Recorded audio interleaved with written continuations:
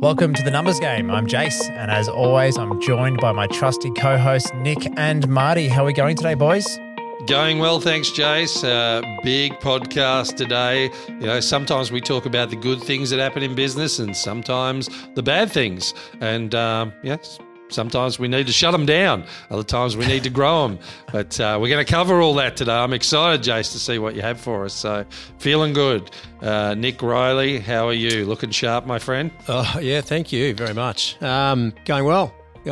Looking forward to this as well. I know you covered the 7 ways to ruin your business a few weeks ago. So if you are unlucky enough to have picked off one of those 7, this is telling you when to cut loose. So this is a great follow-up. So I'm looking forward to Jace sharing this. How are you, Jace? You got some more sun on the weekend? Rosie again? Oh, just trying to keep the sun alive before we hit the winter months here in Melbourne, Australia. And are you putting on sunscreen? I'm getting a bit worried. You're getting browner and browner.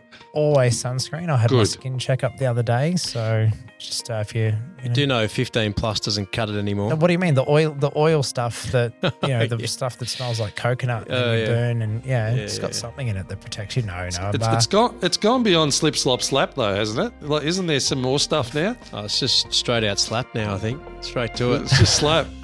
You've been watching Chris Rock, straight out slap from Will Smith. It's doing the rounds at the moment. Anyway, I saw he's got something on Netflix at the moment. Is it any good? Yeah, awesome. I watched it live when it was in Melbourne, and they made you put your phone inside like basically a sophisticated Ziploc bag that stopped you from filming the show or recording anything. And then as you leave, it was at Margaret Court Arena. As you leave, there's a little like station where you got to kind of dock the bag back in and it releases your phone out. But it was actually incredible to be at an event with, 10, 20,000 people who couldn't be on their phones. Like to actually watch people have to have conversations with each other before it started and to have people actually enjoy a show without taking their phones out to video it or, whatever. It was quite a surreal experience as opposed to seeing the Ed Sheeran concert. It was just like being back in the 80s, Jace. Yes, Marty, we might get some special comments from you later on what that was like. No. Today, guys, I will segue back into what we're here for. Who are we sponsored by, Jace? Good one for Future Advisory today when it comes to when it's time to shut down your business. And as we said off the back of Marty's episode a little while ago about how to destroy your business, we hope that nobody has done it. But if they have, this is what we're going to talk about. So today's episode will be brought to you by Future Advisory. Little plug for, if you're out there, you've got a business or, your personal tax affairs and you feel like things aren't in control, you're not hearing from your accountant or you don't feel comfortable picking up the phone and calling. That's what the team at Future Advisory are there for. They love a relationship. They love communication. So check them out, futureadvisory.com.au, and we'll be happy to welcome you to the Future family. As we're saying though, Today's episode is around when is it time to shut down your business and what are some of the telltale signs? What are some things that can be going on? And this is probably a good time for reflection too. We're coming into the 9th, depending on when this drops. We're in the 9th month of the financial year. There's a couple of months to go. And quite often this is the time of the year where we're about to start sitting down with business owners and doing the review of the year so far. We forecast out what the next few months will look like. And we kind of show the business owner, here's what the 12 months of 2023 financial year will look like for you. And as part of tax planning, we then go down the flight path of going, look, you've made this much money. Here's how much tax you're going to pay. If you decide you want to make some changes now, you can spend some money, bring forward expenses, pull in some income if you need to, put some money in super if it's tax effective and not going to be costing 30 cents to the dollar, as we heard a few episodes ago as well. All those kind of things. But also sometimes at this time of year, what we find in that reflection time is business owners look at their business and go, is this business serving me? Has it actually become the thing that I dreamt it was going to become? And is it, helping my family achieve its goals? Or am I stressed? Am I tired? Am I burnt out? And am I hating the business that I created? So some of those things that we see as an early sign of businesses that are starting to fail and, when it may be time to shut down. And this one's, a real simple one to think about. If you're in a business that sells goods or services, one of the number one things that you want to make sure is happening is word of mouth referrals So when you talk about a word of mouth benefit, it's when people buy great products or have good experiences, they go and tell other people. Now, if you think about your business today, are any of your customers telling people about your goods or services? And that would be the first thing you need to look at and do a bit of reflection on and go, well, when was the last time I got a referral? Well, when was the last time somebody said, Sarah bought this and she told me I had to come and get one too? What do you guys think of that? I mean, reflecting back on Innovate, you guys got any thoughts on number one, word of mouth benefit and word of mouth referrals? Yeah, well, this is the one that resonated with me the most because we are a referral-based business and traditionally have been, and we since more recently pivoted to a digital marketing strategy as well. But both of those, I guess, marketing exercises are extremely expensive and hurt our margin. So for us, where do we get our margin? It's when that client that was brought in, whether it was digital marketing or whatnot, then refers another client and another client and another client. So we spend a good chunk of our margin in generating business, and where we get the upside on our margin is business that we don't pay for, which, the longer we are around, the higher percentage of our volume is organic and people that just hear about us. So for me, it's huge, and I actually couldn't imagine paying for every single client, whether it through a referral partner or a marketing cost. So yeah, that really resonated with me. Yeah, it's certainly one of the most important things in business. Are people moving towards your product, or are they initially moving towards it, then moving away? And I think word of mouth, I always used to think, what are people saying about the business at the barbecue or to their friends? Are they saying, they're going, you just got to talk to this business because they do such a great job, and they'll tell family members about it. They'll tell their circle of influence. So to me, there's something about that that's unique. If you're always having to chase that business consistently rather than, and someone once said, you create a great habit and the habit works for you. I feel like that in business, you create a great brand until the brand works for you. And people start to become attracted to that brand and start coming to you. That's when you really know you've got something. If you haven't got that and you have the odd sale and it then dies from that point, there's no momentum in regards to the process of growth. And that's something that I've found to be really beneficial over the years. And I think of it for a value play. If I can create enough value for that person and that person wants to share that benefit with someone else, then it creates value for everyone. It's a win-win-win scenario. But I think this is the key fundamentals to growth, but it's also the key fundamental to, if you haven't got that traction and you're just finding it very hard, then maybe, just maybe, the product isn't sufficient and maybe the business isn't sufficient and you have to change course. And look, we're talking about the four things today that could cause you to cut your losses and shut down your business, and that is definitely one of them. The next one leads on from that. It's kind of related, but kind of also not. Lack of sales. So sales dictate the strategy of all your product success, and so no sales, no future. Pretty clear, right? But I'll expand on it a little bit more. Let's imagine you are going to start a restaurant and you've invested heavily into marketing, training up your team, done a launch party, you open the restaurant, and for the first week, people are excited. They come in, everybody dines at your restaurant. Then a few weeks later, the bookings aren't continuing to flow. You may not have had the word of mouth benefit that we talked about in point number one, and your sales, there's no more sales. Your lack of sales, your income's not coming in and it all dries up. That's the restaurant example.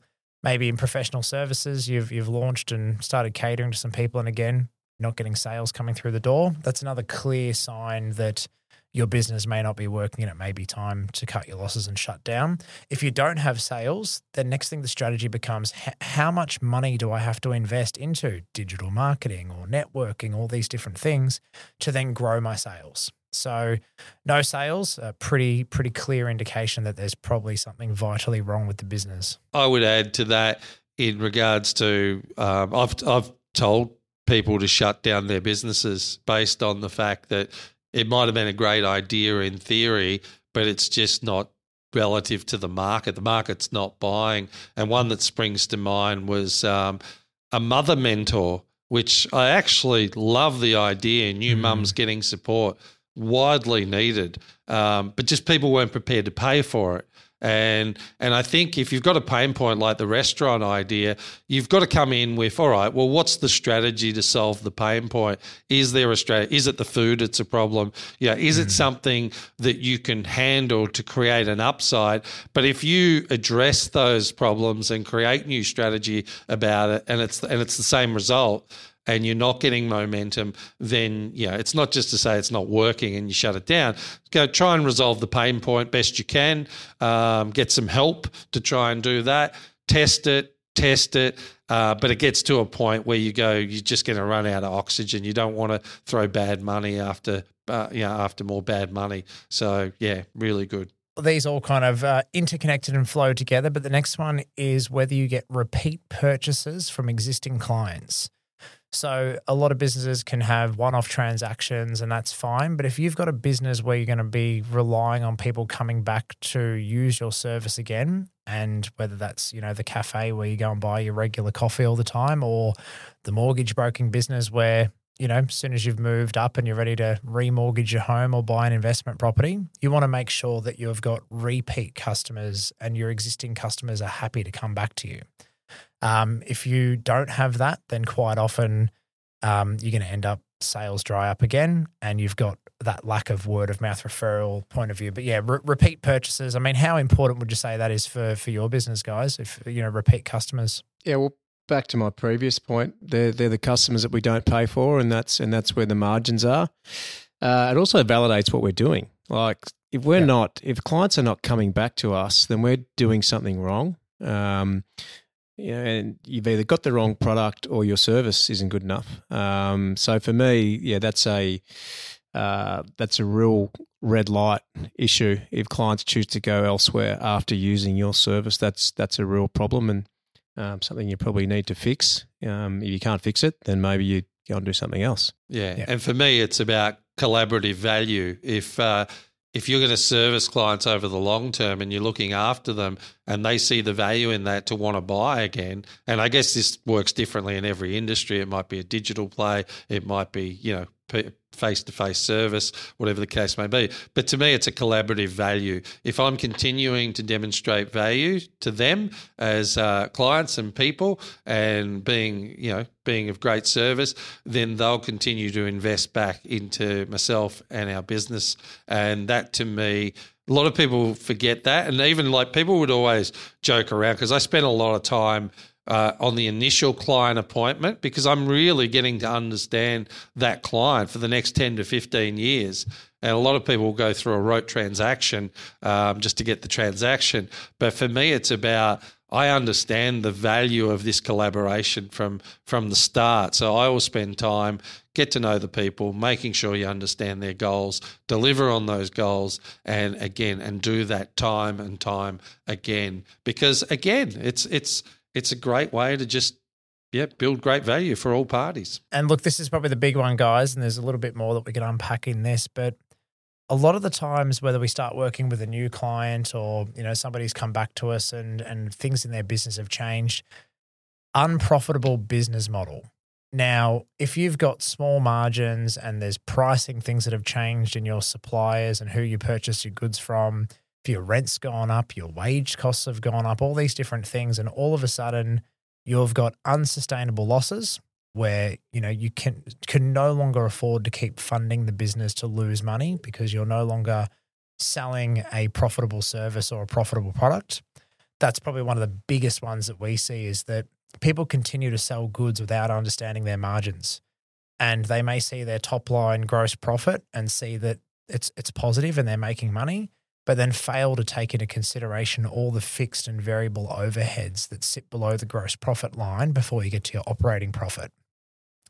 And a lot of the time, by the time the business owner has figured out that they've over-invested or overspent in all these other areas and they're making losses, it's too late and they're unsustainable and it's very hard to claw back from there. The other one, which I've just kind of taken and the initiative to dive straight into, was the high overhead costs. a lot of the time business owners, they take out the expensive lease on a premises and they hire a bunch of employees, and all of a sudden their costs are fixed. They're too high to be sustained. And often it's really hard to undo that fast as well. Once you've committed to certain expenditure, there's a certain amount of time it takes to, have that catch-up effect where you realize how much you've kind of signed up to and committed to spending. And by the time that catches up to you, you've realized you're not making any money, you got unsustainable losses and an unprofitable business model. Great points there, Jace. I'll jump in on that, because your business model, when it starts, can be profitable, and you still have to be able to have the flexibility to adjust it down the track, because your business can change. And a lot of business owners feel obligated to original models that are set. And I've been through that. A lot of business owners go through that as well. So again, you still need to ensure that your business model is current given where your business is at.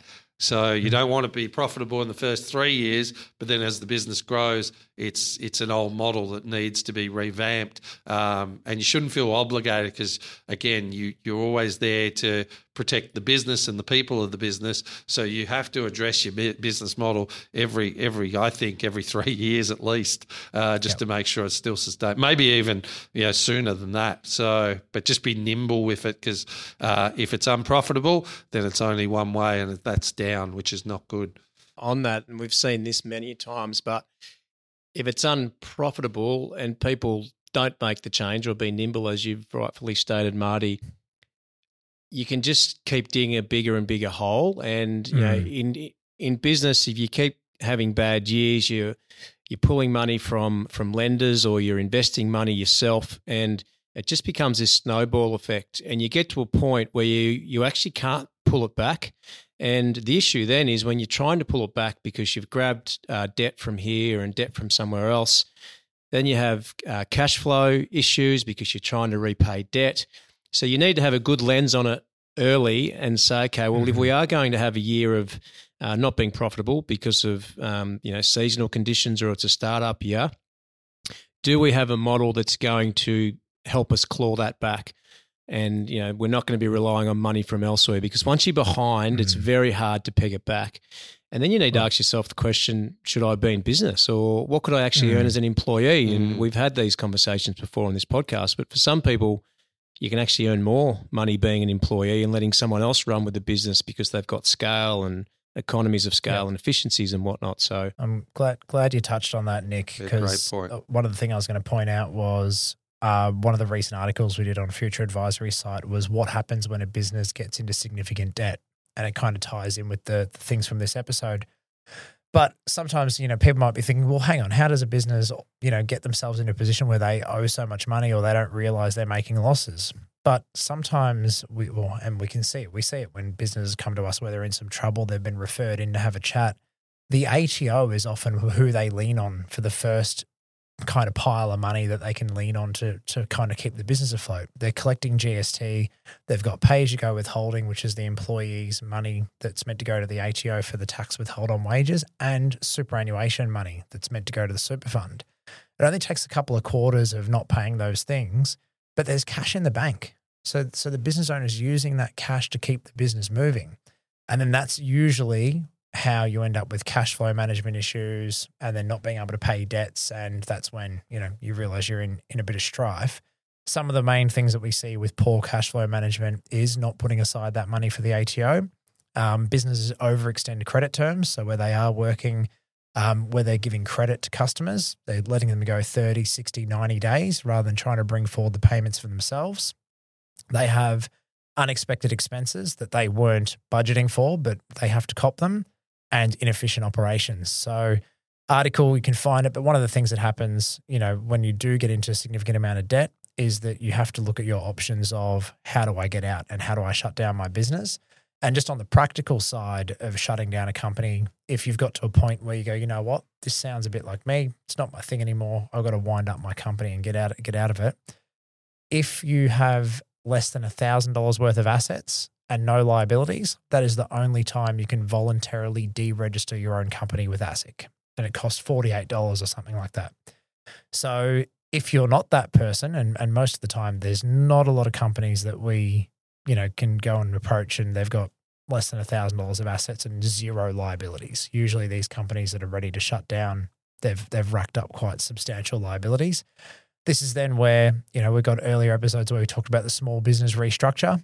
That's generally for businesses that are going to continue operating, and the ATO will strike a deal through the small business restructure regime to help a business owner, get on top of everything and have another crack.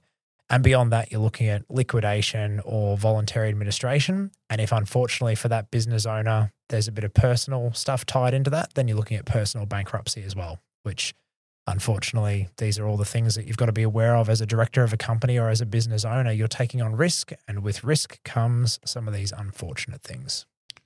Oh, yeah, well said. And I think like in personal circumstances, they say there's good debt and bad debt. And I think in business, good debt is buying assets that's going to generate more money and more profitability, ultimately put the company in a position of strength. But one thing I'd see in the business banking side of things is, overdrafts continue to increase on their limits and almost having debt replace revenues. And to run the business on the premise of the business is going to be okay in the future. And you can see that slippery slope happening. You see it in the consumer world with credit cards and people overspending, but you see it in businesses as well. And you just see those debt levels continue and increase to compensate for the lack of revenues and profitability. And if that's happening, the writing's on the wall. You have to turn things around really quickly. Like you said, people have been siphoning off cash off that tax debt recently, which is not good business practice at all. I know the debt was lower, but it's not good business management. It's better to control your revenues and control your profitability and your cash flows, and not get yourself into that predicament as well. And sometimes you just gotta shut it down. What's in regards to, and Jace, you might be able to answer this, like, is there any other like you say, you got to liquidate? Is it a costly procedure to liquidate? And how can you be a company director again if you've gone bankrupt and had personal bankruptcy? What's the time frame of being able to operate a company again? Now, if you have a liquidation or voluntary administration and it's purely businesses fail, and that's okay. I mean, as a director, as long as you haven't done anything negligent, fraudulent, you haven't deliberately gone out of the way to, do the ATO out of their money or a bank out of their money, for example, and it's just a simple failed business venture. A liquidation with an insolvency specialist can be, 10, 15 grand for the basic small business. The more complicated ones, they ramp up and it's, tens of thousands from there, depending on the size and scale of the business will depend on the size and scale of the fee to the insolvency specialist, whether that's a liquidation or a voluntary administration. And a few of those things, like for example, a deed of company arrangement is where an insolvency specialist will take over running that business. They'll do deals with the ATO and suppliers and creditors to get all the, the amounts of money due down to a manageable amount or written off. And then they'll hand the directorship back to the director once they're done sorting out that company. So there's plenty of different options. And if you are the director of a failed company, you can go and set up another company and have another crack down the track. And this is where the ATO and the government have brought in director IDs, because there was a lot of like Phoenix activity where company directors were running up debts in a company, letting it kind of get shut down, liquidated, wound up, owing tens of hundreds of thousands of dollars to the ATO. And then what do you know? There's another company over here with that same director doing the same thing again. So what Director ID is hoping to do is to keep tabs on the directors that have had this happen over and over and over again. But yeah, it's where you get personally done for bankruptcy. That's where you've got, I think it's something like 7 years or an extended period of time where you can't be a company director again. I don't have the numbers exactly in front of me, but yeah, there's a big difference between as a director of a company that gets liquidated, if you haven't been found to be, negligent, fraudulent, or involved in any way apart from a purely failed business venture, as opposed to there's directors that have drawn hundreds of thousands of dollars from a company, for example. And then when the insolvency specialist has to go after that business owner to say, give me the money back so I can pay superannuation and the ATO bill, it's when that director then goes, sorry, the cash is all gone. That's when they go then for personal bankruptcy to go after their house and their assets and things like that. So it can get quite complicated. And I thought it was 7 years across the board, but obviously not. If the director's not doing the wrong thing, then yeah, it's different scenario there. look, if you do find yourself in an area where you do want to talk to an expert, we can definitely point you in the direction of some serious specialists. But before that, don't let yourself get there, and make sure you've got good advisors on your side and also good brokers, because getting access to money and the right kind of debt can help you get ahead in business too. So there's always good debt and bad debt. So make sure you know the difference between them, and have good people on your side. And you could be a great acquisition target. So don't give up. Until next time. Game over.